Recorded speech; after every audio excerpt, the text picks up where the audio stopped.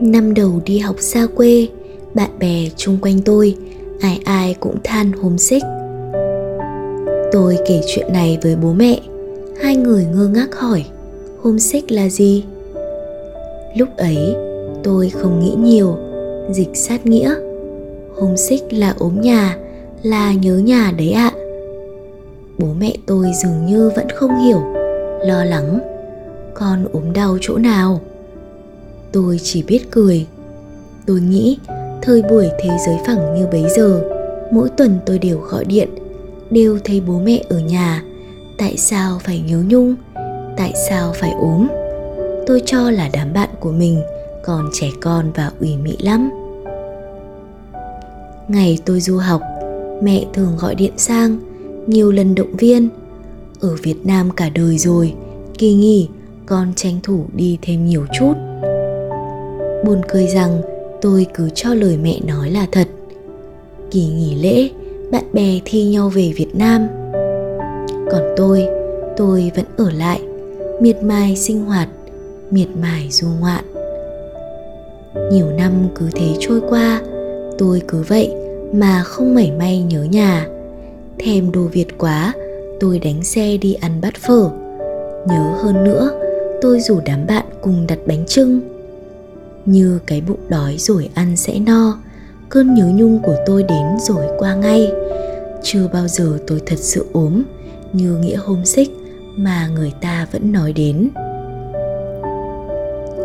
Sau ngày tốt nghiệp, tôi chuyển lên thành phố lớn để đi làm. Hôm đầu tiên nằm trong căn hộ vắng một mình, tôi thế mà lại ốm nhà. Cơn ốm lạ lẫm ấy đến với tôi vào buổi chiều Chủ nhật, trước khi bắt đầu công việc mới. Tôi không quen ai, cũng không biết chung quanh có tụ điểm nào ăn chơi vui vẻ. Tôi ngồi thẫn thờ trong căn hộ mới, nhìn mặt trời và nhớ quê da diết. Lúc ấy tôi nghĩ, giá mà có chiếc xe máy thì hay nhỉ. Tôi ước phóng xe qua nhà thằng bạn, chở nó đi ăn vội một bát bánh canh, rồi hai đứa bất chấp nắng nóng mà chạy xe vào Hội An. Hoặc tôi ước được chạy bộ xuống biển. Chẳng cần tắm táp gì, tôi chỉ muốn chơi bóng trên bờ cùng đám bạn, bê bết mệt nhoài, rồi uống nước dừa, ăn cá viên, chờ cho mặt trời xuống biển.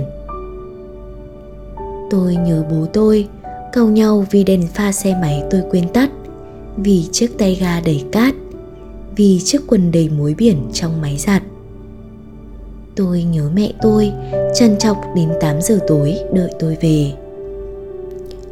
Giây phút ấy, tôi nghĩ mình ốm thật rồi, ốm da diết, ốm que quắt. Tôi ốm nhà. Nằm trên giường, tôi nhớ về cái thành phố nho nhỏ với những con người đơn sơ và những nỗi lo vụn vặt. Nhìn lại bản thân mình trơ trọi giữa lòng thành phố lớn với những nỗi lo miếng cơm manh áo, tôi thấy những cau nhau của bố mẹ chẳng nặng nề đến như thế nữa. Không biết những người lớn ở xa có ai như tôi hay không? Ốm nhà lúc trở về căn hộ vắng lặng sau ngày dài làm việc, bụng đói meo mà chưa có gì ăn.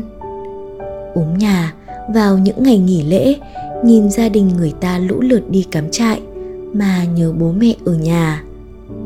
Ốm nhà vào những đêm dài nhìn thấy đồ ăn Việt trên Facebook, thèm thuồng những món mà dù cộng đồng người Việt ở đây có lớn mạnh đến bao nhiêu cũng không làm ra được.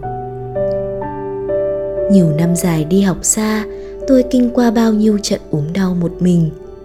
Nhưng có lẽ không cái ốm nào vật vã và khó qua như ốm nhà. Cơn ốm ấy đến và đi trong tích tắc thôi, chẳng bao giờ kéo dài quá lâu. Cũng như chẳng mấy ai kê thuốc cho những trận ốm vặt. Tôi chỉ biết chật vật mà đi qua cơn ốm nhà. Tôi chỉ biết giữ mình khỏe mạnh thì không lo bị ốm.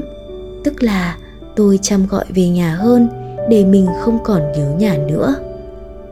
Nói là thế, nhưng có những tháng tôi bận ngược xuôi, số lần gọi về không quá 3 cuộc.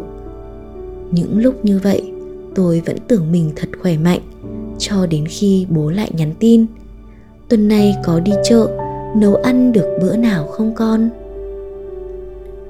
Mỗi lần như thế, tôi ngỡ như có ai mang một tảng đá thật to, thật dày đến chất vào lòng mình vậy. Và lại như mọi lần, thuốc chữa ốm nhà hiệu quả nhất của tôi là nút gọi và những cuộc thoại bắt đầu với câu: xin chào cả nhà yêu của kem nhé.